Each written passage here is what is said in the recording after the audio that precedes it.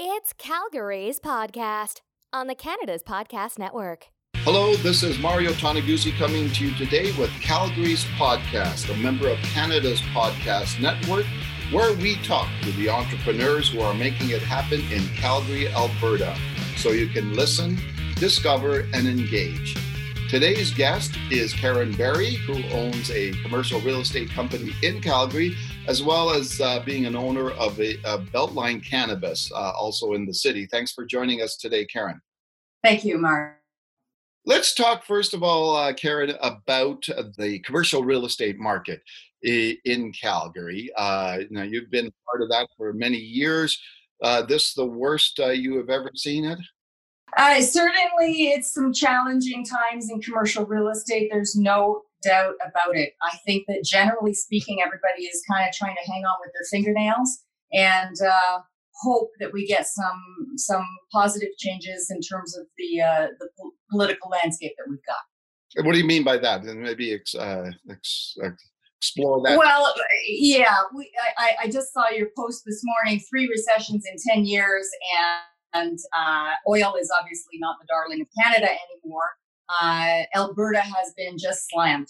It has been very, very difficult to make a living here for your family. And while we did have a boom market for some 20 years prior to the last 10 have been very, very challenging. What are you hearing on the street when you're talking to fellow entrepreneurs and how they're feeling these days? Well, let's just say that there's a big divide between the haves and the have-nots. I think similar to anyone operating a business these days. We are incredibly grateful at Beltline Cannabis, which is the daily operating company that I'm involved with right now. Berry Commercial Real Estate, for the most part, has almost dialed down to virtually nothing in terms of doing deals. Okay, let's talk about Beltline Cannabis. Tell me how you got involved with that and why.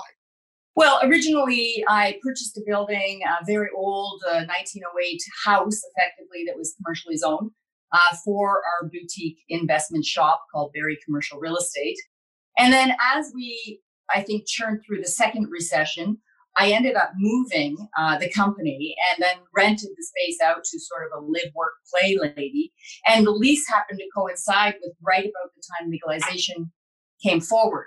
So I went to lease the building out to a third-party operator. And at the end of the day, after looking at the financials of the various people that were interested, I kind of stood back and said, hey, if that's what the financials are to get up and going, I think I can put this over the goal line myself. Okay, now refresh my memory, but you were one of the first retail stores in Calgary, right? Yeah, to my knowledge, Mario, we got the first fully licensed and compliant license, I think maybe even Alberta. I know for sure it was Calgary because I had it videoed as I was walking up the steps. And I was like, okay, what license are we getting today? And he said, well, this is the first one I've given out. So, coming from commercial real estate, there's no prize for second place. So I was very focused on getting in fast and making it happen. What has business been like for you on the cannabis side in the year or so, year and a half, I guess now, that legalization has taken place? Well, we certainly benefited from being early adopters, no doubt about that. Subsequent to that, we now have competition everywhere. So we have within a very small radius, probably 6 or 7 stores. So it's leveled off to be what you would expect for a typical retail business. It's a working business. It's not a license to print money. Certainly, there's lots of expenses involved. But it's a solid business, and right now, quite frankly, I am, as I said, incredibly grateful that A, that we've got it, and that B, that we were deemed an essential service. And while we've got frontline workers, our bartenders are the best, and just incredibly grateful. One of the things that I've heard about over the last year is some concerns that there may be an oversaturation of cannabis stores in the market, especially like in urban markets. And you did make reference to all those stores nearby you. Like, do you think that there's the danger of it being oversaturated? Well, I'm a full capitalist when it comes to competition and again running down the street. In terms of the saturation, I've been asked, or people have referenced Beltline and said, "Oh, well, you're doing so well because you were the first in."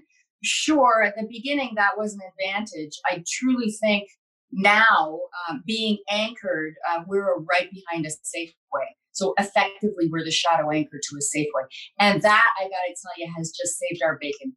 In addition to that, the Beltline is the highest density neighborhood in all of Calgary. So our drawing power is very high. However, the three C's of cannabis purchasing is convenience, cost, culture. So it's convenience first, cost second, and culture third. And I'm hoping that Beltline continues to hit on all three. Okay, super. Let's talk a little bit about being an entrepreneur, Karen. You've been an entrepreneur for quite some time. Tell me a little bit about what you see as the highlights of being an entrepreneur, what you like about it. Well, thank you for the question.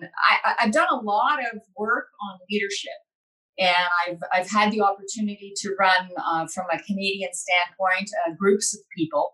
And in that study of leadership, there was a specific guy that I studied, Peter Drucker. He's sort of the forefather of leadership. And in there, he has a little book. I think it's a Harvard Business Review, and it's Knowing Oneself. So one day I didn't have much to do. I read this, and in knowing one's self, you can pinpoint a little closer to what you're really good at. And I guess when I reflect back on it, that what I'm very good at doing is starting companies. At this point in time, there was nobody that I could go to as a mentor when I started the first one, the second one, the third one, or the fourth one. And so now I've helped a couple of other people get off the ground with their businesses, because let's face it, people are going to have to rethink their lives. So, what is the key then to starting up companies? Well, instead of the hunt and peck, which is what I went through, for me, it's very easy because you just go, initially you get your domain name, whatever that might be, whatever thing jazzes you. And then you go further, you get a logo. You can source that out through offshore. You can source it out locally. Then you can get a website. You can do that fairly easily right now through GoDaddy, or even if you wanted to go, and I'm just saying GoDaddy, but it could be any provider. And then from there, once you get sort of a place marker in the world on the net, walk into a registry office, and for $300, you can be a president of a company. That, Mario, I will tell you, was a turning point for me at the ripe age of 42 when I started my first company. I couldn't believe that I had been fighting that glass ceiling to just get a vice president title for so many years. And then I walked in, and for $300, I ended up as a president. In fact, I think I was laughing and crying at the lawyer's office at the same time, because I had a parting of the ways over titling at the previous job that I had been at. So I clearly hit the glass ceiling, and I just needed to move out of the way. Kind of gives you a nice feeling having that title for yourself. Is it a bit of a validation for who you are, I guess? Well, somebody taught me really early on in commercial real estate, fake it until you make it. And rest assured that the market will let you, I sort of say, roll around the round file for a while to make sure that you can cut the mustard. Yeah. My first year in real estate with my own company, I think I had 3 lawsuits. And my lawyer had said, "You're getting the lawsuits because you're busier than other people." Meanwhile, I had been 19 years without any lawsuits. And I came just to the conclusion, some you win, some you lose, and some you settle. In that specific instance, we won all 3. So it was, well, truthfully, we settled one. I should have won it, but anyway. But that's the way it goes. Some you win, some you lose, and some you settle. Yeah, exactly. So what have been the biggest challenges for you for being an entrepreneur? I think knowing where to go. So it's a trial and error. Once you get someone into your stable, you're going to go back to them. Being an entrepreneur, you always have to be on. There is never an off day, and you always have to be upbeat. And sometimes that's challenging, especially when you have to be the cook, the chef, the prep guy, the waiter, whatever that business is. You touch every element of it. There isn't a thing that you cannot take responsibility for. Yeah, exactly. You know who Jim Gray is, right? Yes, I do. Okay, so for our listeners out there who don't, Jim Gray is an icon in Calgary, veteran businessman in the city, well attached to the oil and gas industry, and also a philanthropist. But I remember a couple of years ago, there was a videographer in Calgary, Jeff Bradshaw, who put together this website, and I think it was called In It Together, and it was about dealing with the recession. And he had a bunch of these little video clips of prominent people, politicians and business leaders talking about the recession and dealing with it. For some reason, Jim Gray's little spot kind of resonated with me and sticks to me to this day. And basically what Jim Gray said was, sometimes recessions aren't bad. And the reason he said that is because it helps people and businesses focus on their business and what they're doing, to take a real critical look at their business model, a look at their spending and costs, etc. So that always resonated with me. And so I'm wondering, from your perspective, what do you think businesses are going to learn from this current recession? Opportunity reveals itself at the time that you least expect. The only thing you need to be doing is paying attention. So I challenge everyone out there. Certainly when things have come my way, I look at a friend of mine that wrote a book, and just in conversation, we came up with the name for his book. I look at others, my sister, who started a company just 18 months ago, and now she's into the six figures in terms of top line revenue, runaroundtown.ca in Toronto. It's cleaning. Now, who knew that with COVID, we were going to lean into cleaning? Yeah. What's so remarkable is that when you can find the opportunity in something, and I'll use my sister as an example.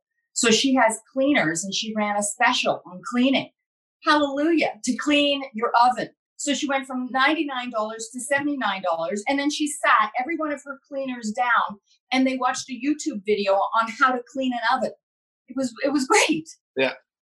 Okay, so now as you look forward, where do you see things going? Once we get through this COVID reality, where do you see things going for businesses out there? I think that businesses are going to have to re-engineer. I really do. And I also think that people in that middle age bracket are going to have to re-engineer. I think the reality is that the jobs will not be there. We've now changed our habits. So our habit isn't necessarily to go out and drop by on somebody. So we've now made this shift in our habits, but yet our minds haven't quite gotten to, I was used to making this. Now I don't even know if I'm going to have a job. Yeah. So it's going to take people, listen, life isn't a straight road. Nobody said it is. So with these curveballs, we have to first look at ourselves. Then we have to look at our families. Then we have to look at our businesses. And then the common denominator on all of this stuff, whether it's business or social or political, is community. Yeah. Within that vertical of community, we all have to find a new place. So, you're obviously two businesses on the go, the commercial real estate and the cannabis companies, obviously very busy as an entrepreneur. How do you find that work-life balance to keep you sane, I guess? Yeah. Well, first, I thank you for saying I'm sane. That's awesome. That's a good one for me, because sometimes I get called a little colorful. And I think that's probably part of the DNA of an entrepreneur. As far as what's next, I am completely open. Every day I am looking for opportunities. I see an opportunity. Right now I have some vacant space in one of the buildings that I have. And I have said to my kids, one of them just graduated, the other, I said, hang up a shingle. We've got a whiteboard, and I don't care what the business is. Now is the time for both youth and middle age and towards the end to start looking at these things that maybe had a passion when you were younger and then you just kind of got a job. I'm not saying it's going to be an easy road. It's not. Yeah. But with tenacity and perseverance and conviction of purpose, there's success at the end of that stick. So how do you get beyond, that fear? How do you get beyond the fear of change, of fear of taking a risk, of doing something different? Yeah. So I've really started listening to my intuition. And I know for some people that might be a little out there. But the interesting thing is, and start listening to your words. So one of the things that I had said to my business partner was, you know what, we're all going to have to do things that we don't want to do. And I kept on hammering this to him. And then I turned around and thought, within my own basket of things, I can cull and get myself prepared for what is to come next. So as a result, I ended up getting rid of some real estate that I owned. And now I'm ready for that next step. So, but I'm still sitting on vacancy. I've got the whiteboard with my daughter, and we're going full steam ahead with something. I don't know what it is. Just hang up a shingle, go to the registry office, spend $300, become a president, and make it happen. Okay, super. Thanks for joining us today, Karen, on Calgary's podcast. Thank you very much, Mario. Thanks for taking the time today to listen to Calgary's podcast on Canada's Podcast Network. We hope you enjoyed the show today. Make sure you sign up for our newsletters and write a review for us on iTunes, and then connect with us on Twitter, Facebook, Instagram, LinkedIn at Canada's Podcast. You can also check out what other entrepreneurs are doing across the country. See you next time.